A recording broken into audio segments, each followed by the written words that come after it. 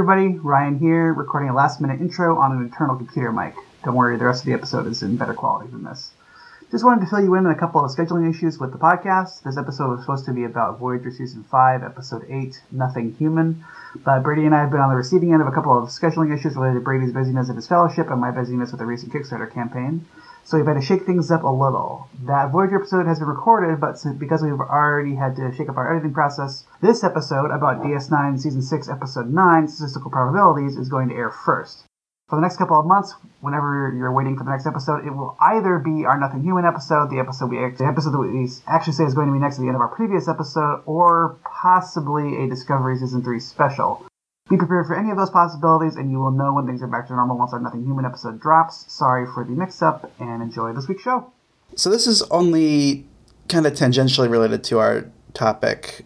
I mean, that's the best way to do it, right? Yeah, but made me think of it because, you know, there's a little bit of holodeck stuff in this episode. Not even holodeck, but just like holographic projection into a room in this episode. And it reminded me that I just recently was given as a gift the Oculus Quest 2. Oh, really?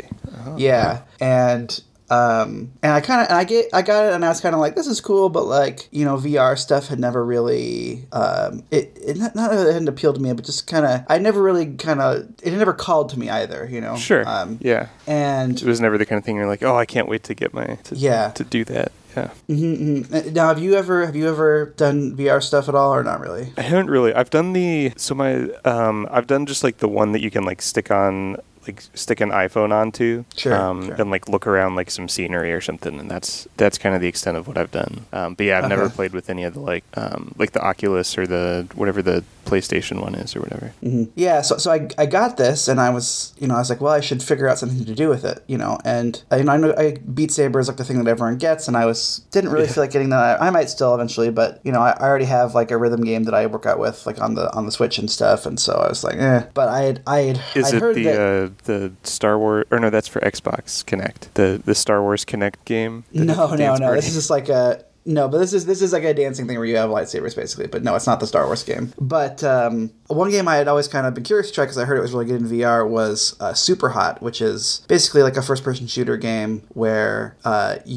it was originally developed for like PC, not for VR. Then they kind of put it in VR and kind of redid it. But basically, it's like this shooter game where time only moves when you're moving, and so you kind of are like fighting like these waves of guys, but then like you know, you can kind of like, as long as you're not moving, you can kind of like look and see kind of like what's happening, like if the bullets are coming at you or whatever, so you can kind of like dodge around bullets, and then like, so it's like this weird combo of like a puzzle game almost and a shooter where you are kind of like shooting things, but you're also trying to... But you can like stop and like figure out what you're going to do next before you like get shot and die. Yep. But anyway, I played that game and now I get VR. Like I get like, oh, okay, yeah, this is actually like super awesome. Really? And like, I think the crazy thing about it for me, and this is not going to be news to anyone who like, you know, VR is like has been an excellent technology for a long time, but like the crazy thing about it to me was how fast your brain is like, yeah, this is real. Like this is what my reality is now.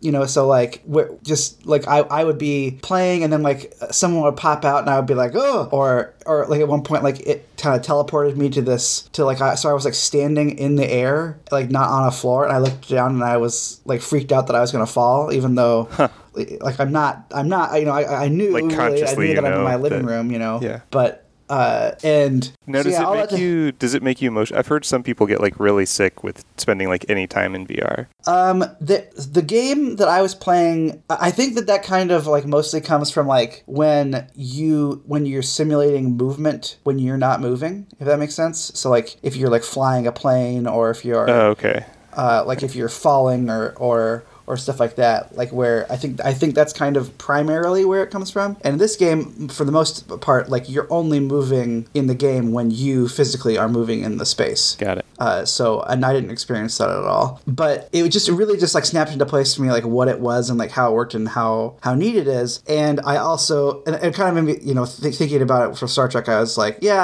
I you know, obviously we've always like thought, oh, this would be kind of cool if we had like a holodeck or whatever. But just kind of experiencing experiencing like a low grade version of that. Like, yeah, like I understand. Like you understand even more. It's like I think probably we understand more now than they did when they were making these shows. Like how potent of a feeling that could be. You know, like and especially if you're in a projection that is so lifelike. Like, yeah, like that you would believe or like act like it was all real. Anyway, that's my revelation this week is getting into like a 10-year-old technology for the first time. This episode of the podcast is brought to you by Oculus. Burr, burr, burr, burr, burr, burr, burr, burr, burr, burr.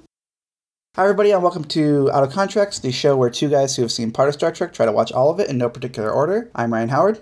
And I'm Brady Jungle. And we are returning once again to Deep Space Nine. The previous time we were here, we were watching Time's Orphan, which was a not very good late period DS9 episode about time travel, I guess. And now we are back in another late period DS9 episode, Statistical Probabilities. This one is written by Renee Echeverria and Pam. I'm not going to be able to say this last name. I apologize, Pam. Pam Pietroforte, I think, is how you would say that. And then it was directed by Anson Williams. The synopsis of Memory Alpha is: Bashir helps a group of eccentric fellow genetically engineered humans try to make a useful contribution to the Federation. The Dominion offers to sign a truce with the Federation. This episode, I feel like I continue to be thwarted in my recent attempts to be the Deep Space Nine booster on the show, because this episode is certainly better than the last one we did, I think, but it's still, I don't think, a great representation of what this show can be, what I know it can be, because there's certainly some like relational stuff in this where I think it helps to like know who these characters are and stuff, but ultimately this episode was kind of very focused around a group of guest stars that just I didn't really find super compelling, and also I don't think that the show really knew what they should be analogous to. Like I really had a... Yeah, it was one of those that I think as soon as they were introduced, I became just very nervous about how it was going to go for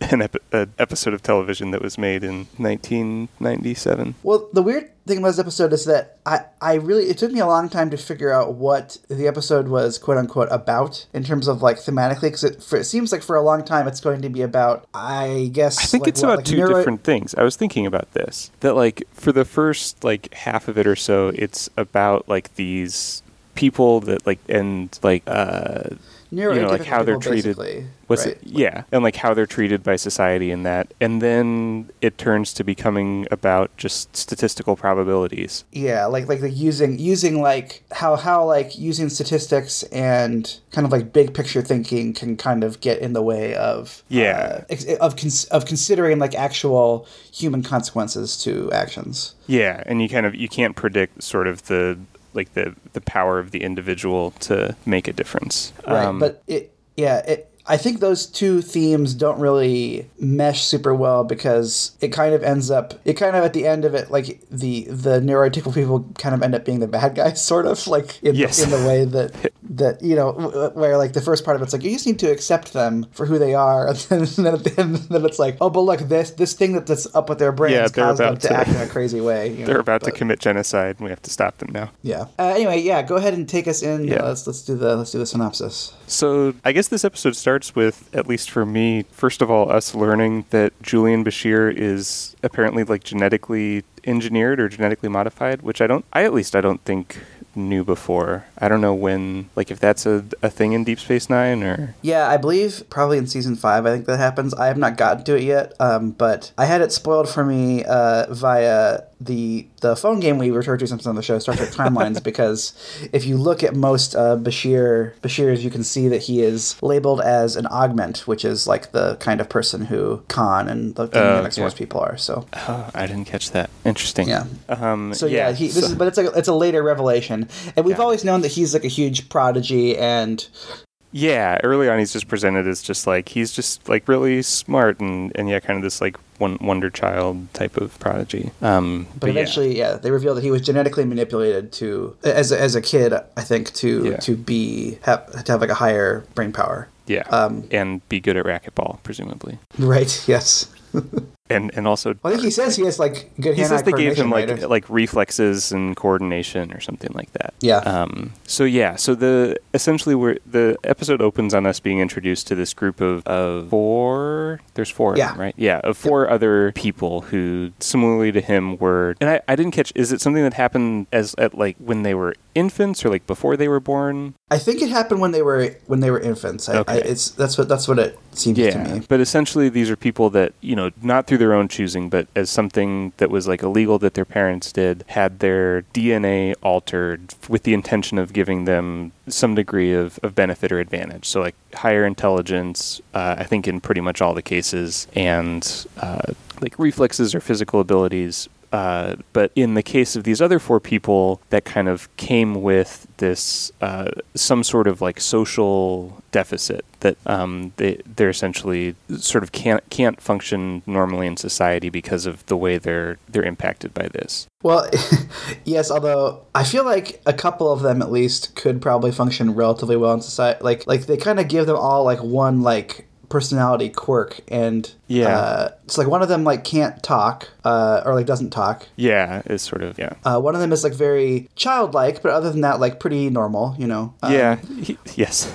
One of them is just kind of like he's kind of mean and he talks too fast. And then, sort of hints at being like kind of like violent or that like he like threatens to hurt people or does hurt people, and just is very kind of aggressive and talks really fast and a lot. And he's kind of like the main, I feel, spokesperson for them. He's kind of the main one that interacts with people. Mm. And then the last one is she's just very sexual, it seems. There's nothing. Yeah, she spends the entire episode like lounging on a couch and like insinuating that she wants to have sex with people. Yeah. Did you notice at the end of the episode that when they get beamed out? Yeah, when all four of them get beamed out of the room, the three of them are standing, and then she's still lying on that lounge thing. And so I'm just like, well, she just got beamed into like a hollow or like a transporter chamber. I'm just imagining like her just like getting suspended in air and just like fell on the ground. Yeah, or I thought the exact same thing. Ends up on the ground, like she's just like kind of like sexily lying in a transporter bay.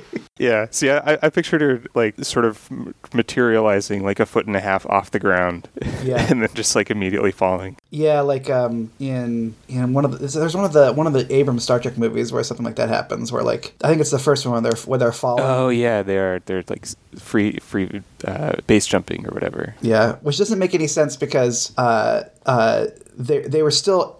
If you were falling at terminal velocity, wouldn't you still be falling at terminal velocity when you got transported into the transporter bay room? Like, so you would die just as hard as if you had like fallen and landed it on whatever you were going to land on? Yeah, I mean, I guess, I don't know, maybe the transporter room, like, it also slows you to stop.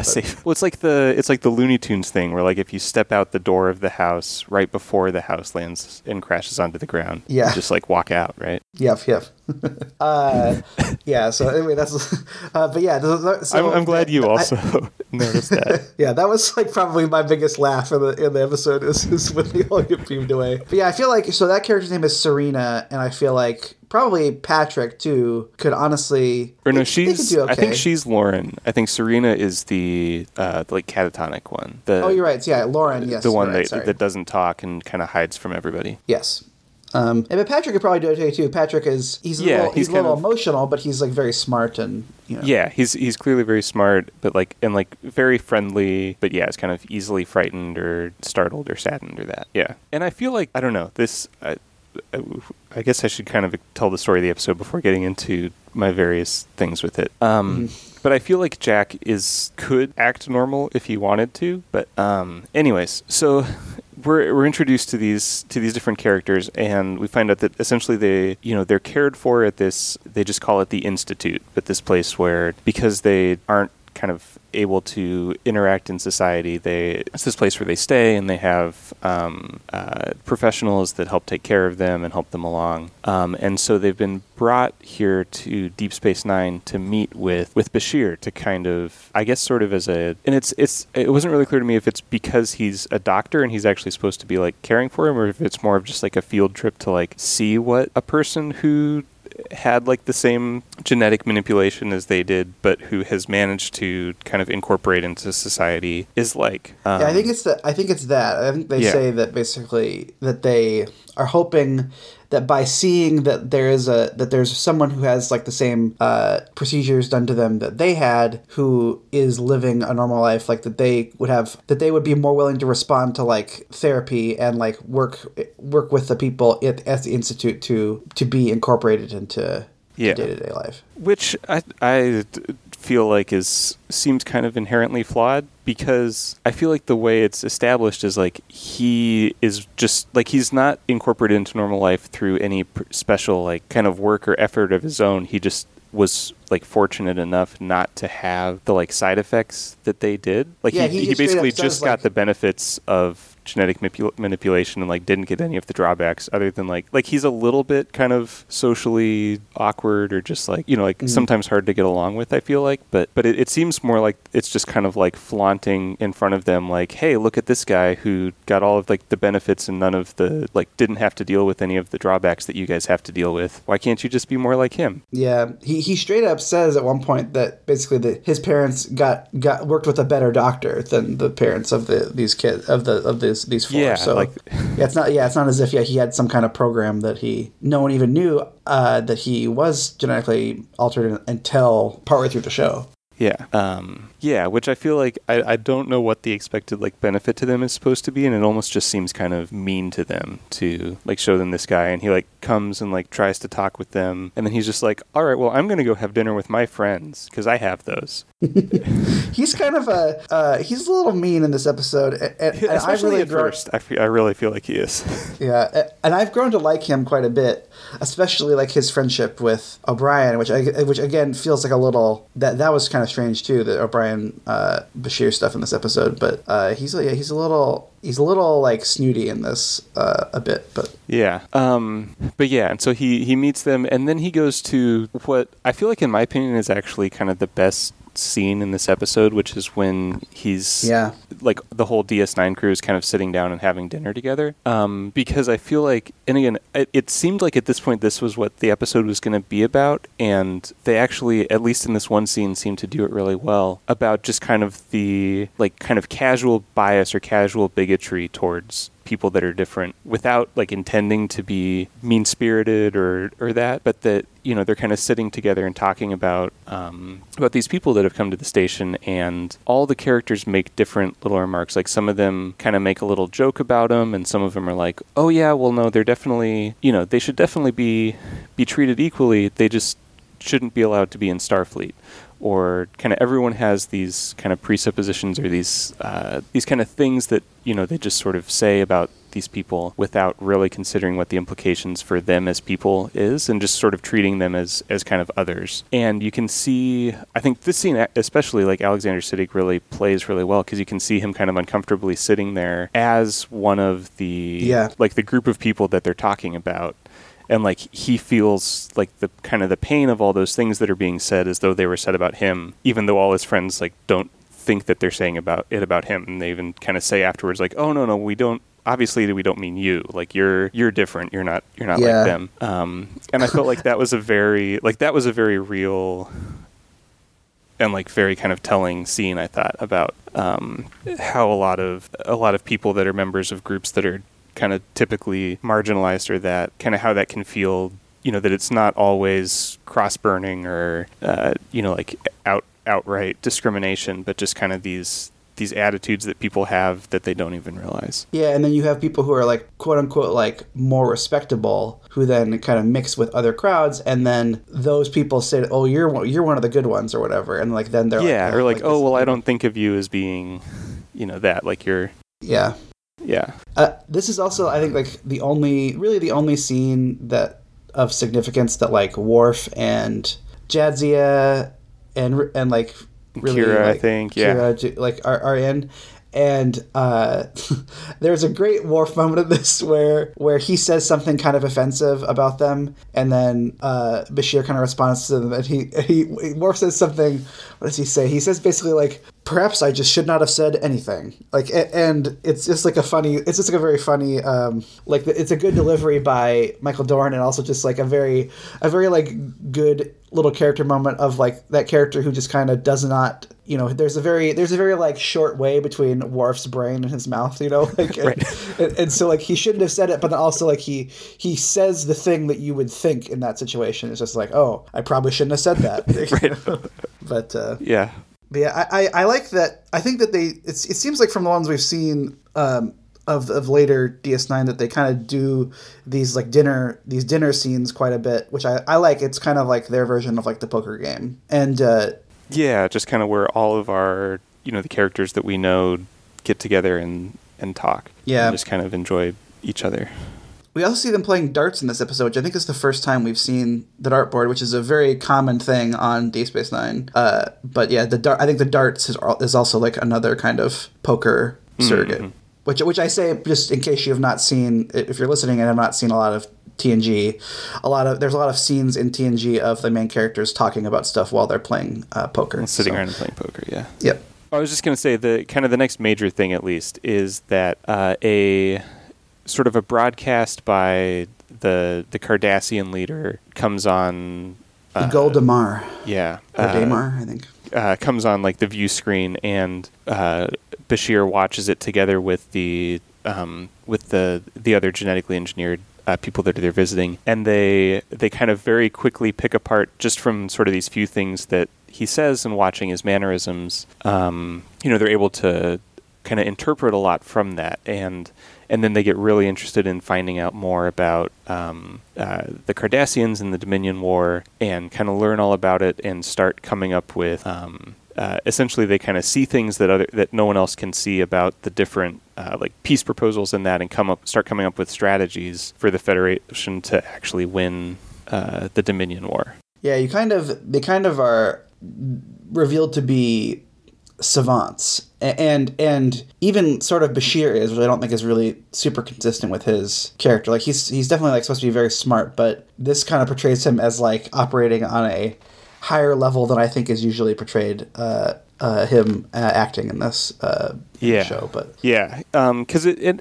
this is, I think, where it got kind of a little weird to me, because especially the first thing that they do is, as they're watching Damar talk, is that they can tell just from what he's saying, like kind of that he's hiding something, or what's happened in his past, which like they have this degree of actually like social intelligence, you know, that they've studied like kind of how people behave and what that means about them, which makes you think that like if they're really like incredibly intelligent and they understand all of these things, that they could at least like fake kind of interacting at a socially kind of like normal level better. Sure. That made me wonder. I don't know. I mean, I think that's, I guess I don't want to speak for like people with like autism or other like neuroatypical, neurodivergent, or whatever the word is you want to use. I don't want to speak for those people. I'm not one of those people. But I think that oftentimes, like, you know, people who have, you know, autism or on the autism spectrum, like they are probably, I think I've heard people describe that as a kind of sometimes being able to observe that stuff maybe better than they are able to practice it. Or if they are practicing it, like it is like, it's a that practice. They're more just kind of imitating really, like, it because that is what would be expected in the situation, not. Yeah. And so, I mean, like that's because I guess I want to be careful. Like, you know, I don't think that like either of us should be prescribing. I don't think either of us are really, that like these people have to act a certain way in terms of like how they comport themselves, other than, you know, don't be like a jerk, you know, in Jack's case, threatening to break people's necks if they don't do what you want. Right. Yeah.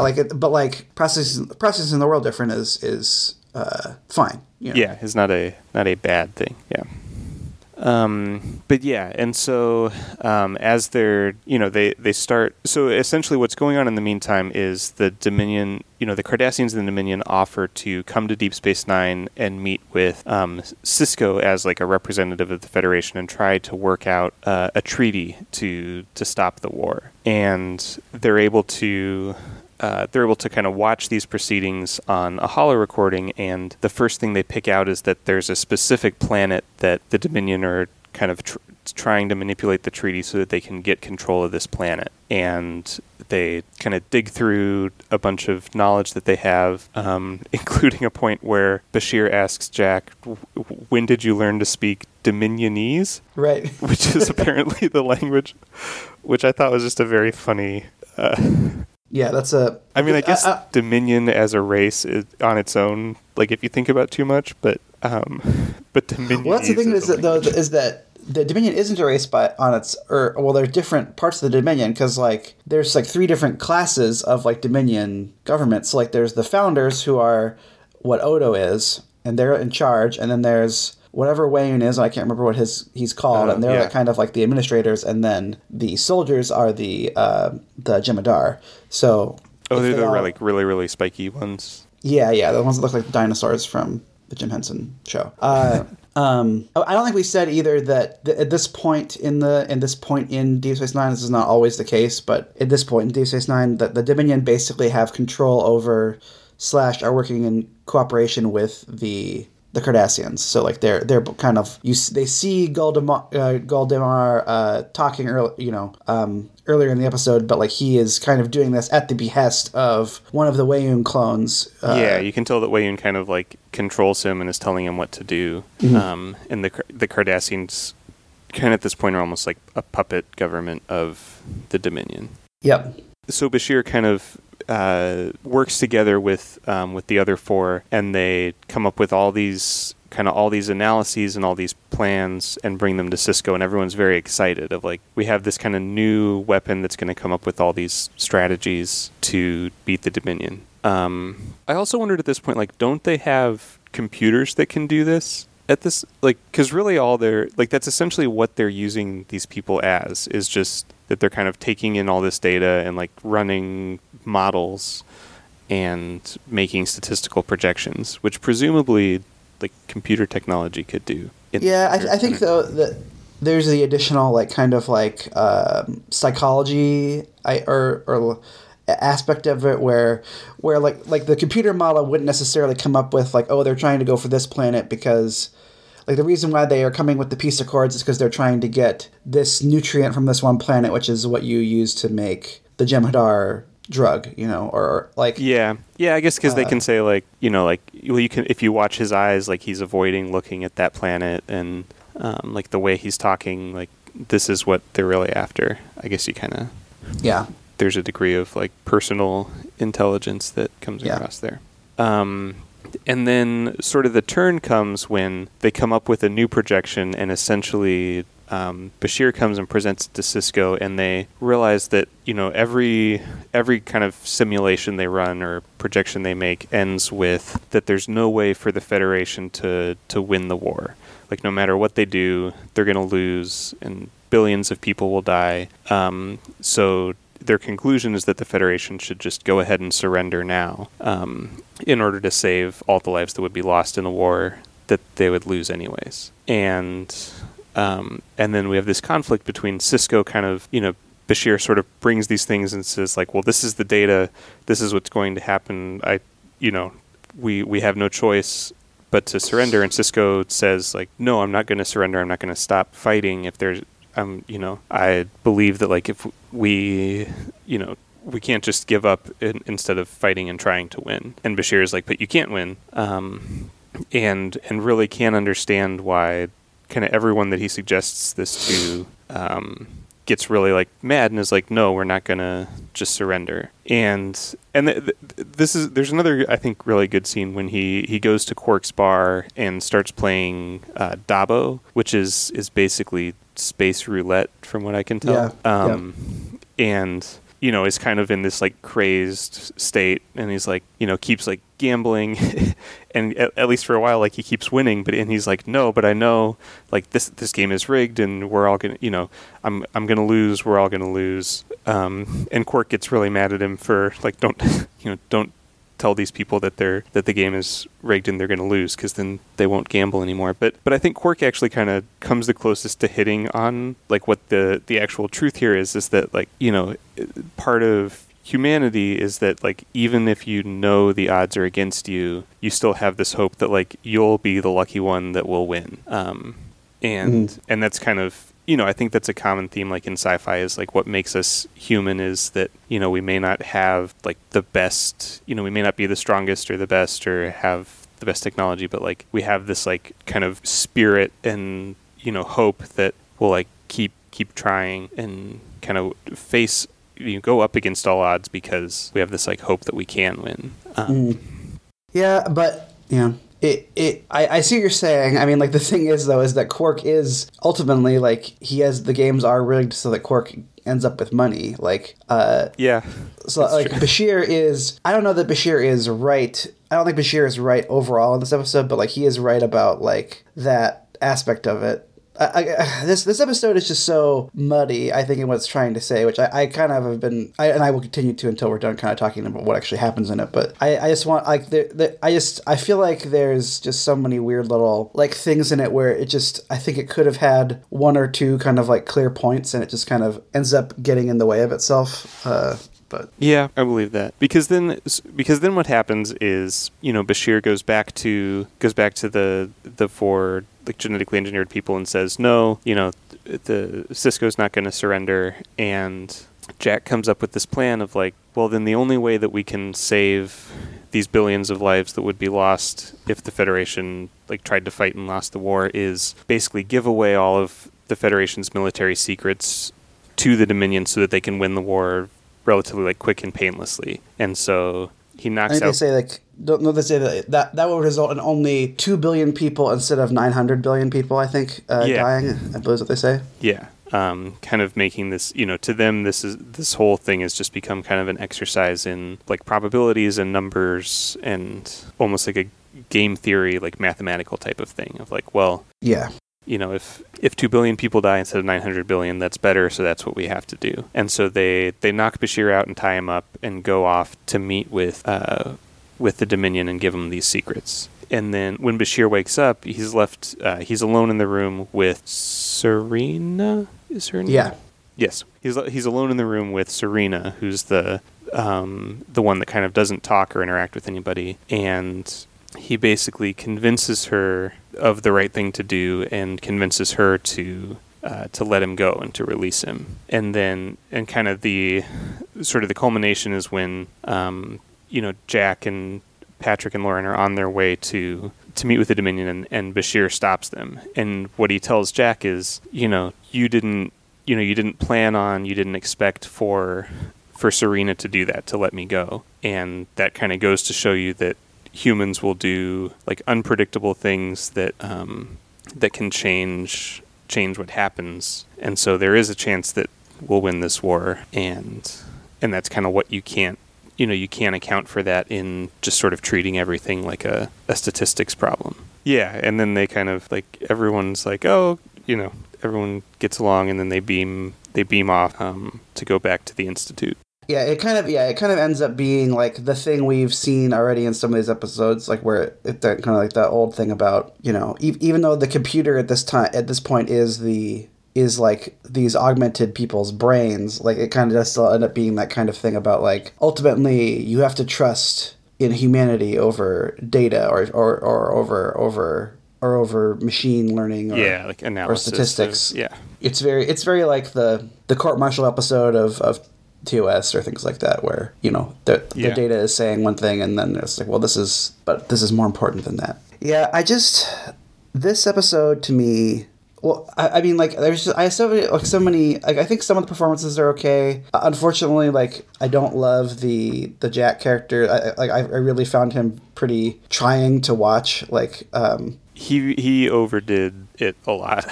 Yeah, but, like, there's just, like, what is your perception of what those four were supposed to be analogous to, and what is a takeaway that you think the episode was trying to get us to have? Because I think that's the thing, is I feel like it changed halfway through the episode, and they never really resolved the issue that they brought up in the first half of the episode by the end. Yeah.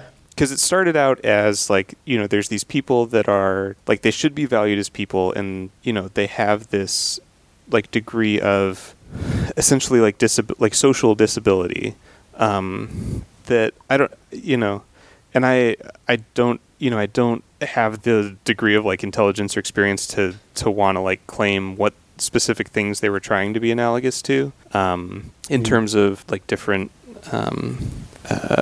sort of not neurotypical states, but they were kind of, I think, trying to be sort of stereotypical what people think of as like like catatonia or aphasia or things like that, of just people that act in ways that are considered like different. And they start out with this kind of this question of like, should they be like, to what degree should they be allowed to be members of society? And then I guess they're like at one point it looks like their conclusion is, well, we should just like keep them in a back room and take advantage of their intelligence. And then the rest of the episode is about like humanity and statistical probabilities. And then at the end they're just like, oh, well, Bashir likes you guys and you guys like Bashir. Now go back to your institute. And I felt like they never, they kind of raised all these issues of how these people are marginalized and didn't really come up with a good conclusion of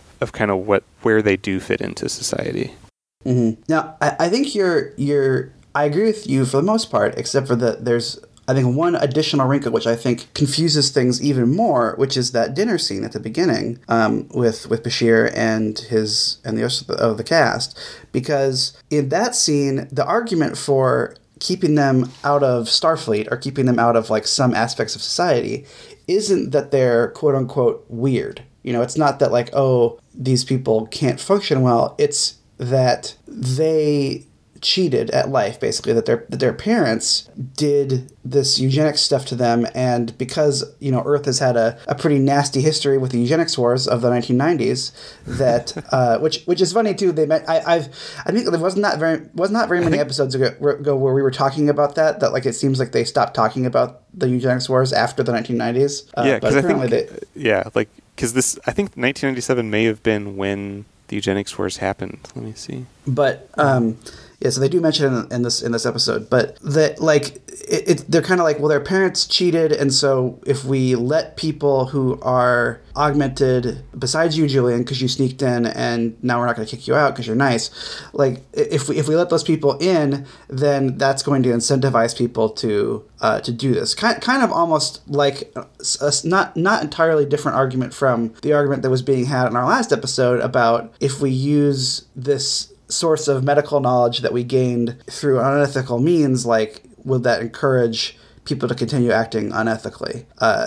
But so like that element of it, I feel like just muddles things even further, because I don't know what that could be referring to in any kind of real world sense. Like I don't know. It just that aspect of it too, where it was like, are people supposed to be prejudiced against them because they're different, or because they're too smart? They're kind of like they have like brain steroids basically, but also like it seems kind of, again, I think similar to the most recent episode. To me, that seems like a dumb policy for Starfleet to basically say, well, you can't be in because you're too smart. Right. And again, like I don't think you should be trying to do gene splicing on your kids, obviously, but as Bashir points out in that scene, they didn't choose to do this; their parents did this, and so why are they being punished for that? But it just kind of feels like it kind of collapses without really a conclusion, on like that end. Like those characters arguably like don't really have any, like they end up where they started. Like they just go back to the Institute, and like they kind of have like they got to have this interaction with Bashir and kind of like become friends with him and do this thing they were passionate about. But you don't get any real kind of resolution of they kind of just end up back where they started. Now I think the other part of it I think is a little bit more effective. Now obviously we've seen like kind of the the facts versus the quote unquote facts versus like the indomitability of the human spirit thing, like that. I feel like that's a pretty hoary trope for Star Trek at this point. And that wasn't really the part that resonated with me so much as, again, I think that it's just like the framing of all this stuff is weird, but like something that I was kind of thinking of, like as the episode was closing, it kind of started to click with me a little bit, is that the talk that Bashir is using about why they should surrender to the Dominion is more similar, I think, in real life to the kinds of language that people use when they are talking about going to war. So, like, I'm reading, I think it's called Plan of Attack, this book right now. It's Bob Woodward's book about the road to the Iraq War. And, it's something that's just striking me a lot as I'm reading it is that basically, like, they've all just kind of agreed that Iraq is a threat in this book, all of, like, the major players in the Bush administration, even though Iraq isn't really doing anything threatening to them. It's just kind of like, well, we think that maybe they did some terrorism connections, but, like, you know, we're not Iraq's not doing anything to them. They're just kind of like, well, we need to do this, and then like they're also, you know, they're trying to calculate like how many people are going to be needed to attack and where they're going to be able to hit people, and basically it's like this very kind of like anodyne, like sanitized version of, you know, how many deaths are going to be justifiable for us to. Like, but like they're not really considering that. Like there's a couple of nods in the book to like people being like, well, look, you know if you're making a decision, you're sending men and women to die, so you have to like be cognizant of that. But like ultimately, it is more. It seems like from the way the book is written that these people are kind of treating it more as like as you said, like as a war game than as like a real. Or almost like a business thing of like, what will the cost of this be, and like if the benefit outweighs the cost or that. Yeah. You know, what are like your overhead? And that was the part of this episode that I liked. It's not necessarily like the thing of, well, ultimately you have to trust the human spirit, or like that one person can make a huge difference or whatever. It was more to me just like the very idea that they're going to that like they were willing to sacrifice like billions of people's freedom for a statistical analysis that they would ultimately not have their freedom, so we might as well just hand it over, kind of a thing. And it's kind of this weird thing where, again, I think it's kind of being presented as like a kind of a defensive or a like a surrender perspective, rather than I think how it's usually used in like governments and stuff is like to take life instead of the other way around. But that part of it I thought was kind of cool, but I feel like I arrived at that conclusion so late into the episode because for so long I was just trying to connect the dots between the four visitors and the second half of the episode, and then there's kind of a bunch of stuff in the second half of the episode also about, you know, just like how apparently the fact that like one person might behave in a unique way thus invalidates the idea of statistics, like.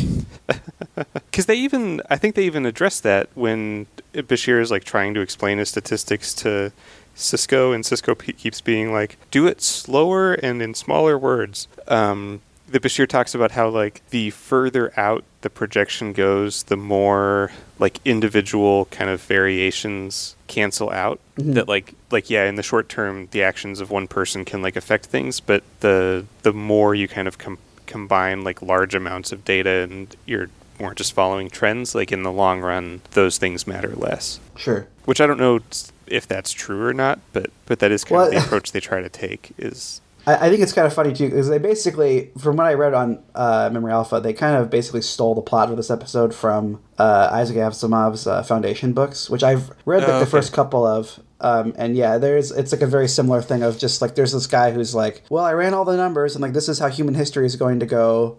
Yeah, and that's one where he like makes like these videos of just like watch this video in the year, you know, 2200, and like it's him kind of saying like, you know, by now this government is ruling over everything and you're probably being invaded by Mars and whatever. It's like a serious version of that 60s song, like in the year 2525 if man is still alive. I don't know. The future, the year 2000.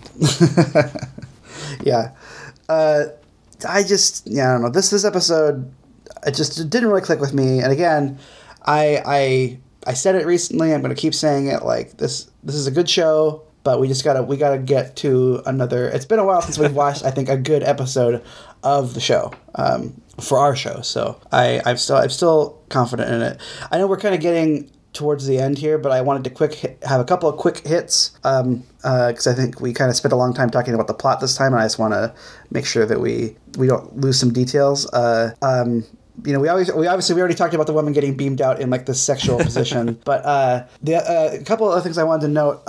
One is that scene with the Dabo where Bashir is winning all this money and losing all of it at Dabo. Not to dive again into Star Trek Finance Corner, but where did he get that money from? That's never explained. And then he does end up winning a bunch of money again at the end of the episode. So like, I'm just wondering, like, did he borrow some money from like Morn or something and was like, look, can you give me like a bar of gold pressed platinum? I need to like prove a point about something. Prove a point. Like, right. Oh, the other thing I was going to say is that there's a lot of pads in this episode, which I don't think we've ever talked about, like what pads actually are. Like the pads are they're basically iPad things. And it's spelled PADD, which stands for the Personal Access Display Device. Okay. And it's, I think people have kind of like rightly pointed to these things as like being kind of ahead of their time in terms of like the technology, but I think it was like one of those funny things where again, to kind of call back to our court martial episode where it's this very futuristic thing, but then also the admiral is like reading this report about what happened on paper, right? Like on a giant stack of paper, where there's at one point when Bashir is like talking to Sisko about their analyses. He like hands him like 6 different pads that have this information on them, and I'm just thinking to myself, why doesn't he just like have this all in like a PowerPoint or something on like one thing, one just pad? Like swipe to the next screen. Yeah, he can just scroll. Also, it was just very funny. Like, and I mean, it's kind of used for like a visual gag, but yes, doesn't. But that actually. But they look at. But there's several other scenes where they have like 6 pads out on tables and stuff, and it's very odd. But also, I just noted that like if you hold 6 pads in your hand, like it looks so bad. Like it's very obvious that they're just kind of like cheap plastic. These like plastic props. That is not as heavy as like as it should be based on what it is. Like when he just is kind of like comically holding 6 pads in his hands. That's true. But. There's a couple of little things like that made me laugh. I don't know that we have necessarily enough time to get into the O'Brien and Bashir scenes, but like that was another weird little thing in Oh yeah, where Bashir calls O'Brien stupid. Yeah, and I think that is something where I think that maybe played a little bit better for me than it probably did for you, because like those two have like this very close friendship where they are kind of mean to each other sometimes, but like it's sort of in a fun way. And also, like, they've gone through, like, a lot of stuff together, and so I don't think that either of them necessarily feels like they would have the moral high ground in their relationship. Like, I just watched a really good episode of Deep Space Nine, like, a couple weeks ago that where basically, like, Bashir is trying to, like, save these people that O'Brien deems to be dangerous. I'm speaking vaguely so that you won't be spoiled or whatever, and then O'Brien basically takes actions that will lead to all those people dying, because he's like, this is not a good idea, and we need to get out of here, and so I don't think either. I think like they have like this weird relationship where like I think it is like this kind of probably like maybe the most intimate relationship of any of the two characters on the show. So I think that it plays a little more like a joke to me, but it seemed like weird where he was kind of like calling O'Brien like uncomplicated, like I was just kind of like, oh, you're kind of doing Miles dirty here, but I don't know. I guess I'm curious like how you felt about those scenes, like not having seen all of these scenes of them together. Yeah, I mean, I think they did communicate that like these are two guys that are like very good friends and are will be honest with each other and kind of have this shared like history, like the way they're like playing darts together, and there's sort of this unspoken like kind of nudging each other, and that they reference that Bashir like plays from further back in order to make it fair, but yeah, I feel like it was, again, especially for the first half of this episode, I feel Bashir was just kind of a jerk to a lot of people. both to the other augments and then to like his like as soon as then he kind of switches where like then he identifies with them and then he's a jerk to like the people that he feels superior to. What else? Is there anything else you want noted in this episode that you wanted to hit on? I think I got out everything that I had. A decidedly mixed bag, I think, this episode. Not like totally worthless, but I don't think necessarily either like Star Trek really firing on all cylinders here either. But anyhow, well, thank you everybody for listening to this episode. We are part of the Kaleidoscope Media Network of podcasts. Our show comes out every other Sunday, but in the meantime, you can listen to our sister shows. There's Here's Johnny, which is a horror media podcast. There's That's Not How Science Works, which is a science and pop culture podcast. And there's Wizard Studies, which is a Harry Potter podcast. So you can check all of those three out. For us, you can go to our website, which is outofcontracts.podbean.com. You can email us at outofcontracts@gmail.com, or you can follow us on Twitter at Contracts. Contracts was spelled Contreks. A slight plug for me. I just a few months ago started a Substack where I just kind of do some writing on like media and politics and other things that kind of are tickling my fancy. I kind of do that every other week, and it's a kind of a good way for me to write about some of these things now that I'm not working in journalism anymore. So if that sounds interesting to you, you can go check that out at anotherland.substack.com. The newsletter is called Headlines from Another Land. So I'm having kind of a fun time writing that. So if anyone is interested in that, you can check that out. But yeah, I think in 2 weeks, though, you can come back and we're going to be talking about a TNG episode, the second part of a two-parter. It's called Birthright, Part 2, and it is it's Next Generation Season 6, Episode 17. So you can watch that and come back in 2 weeks, and we will talk to you later. Thanks. Thanks, everybody. Bye.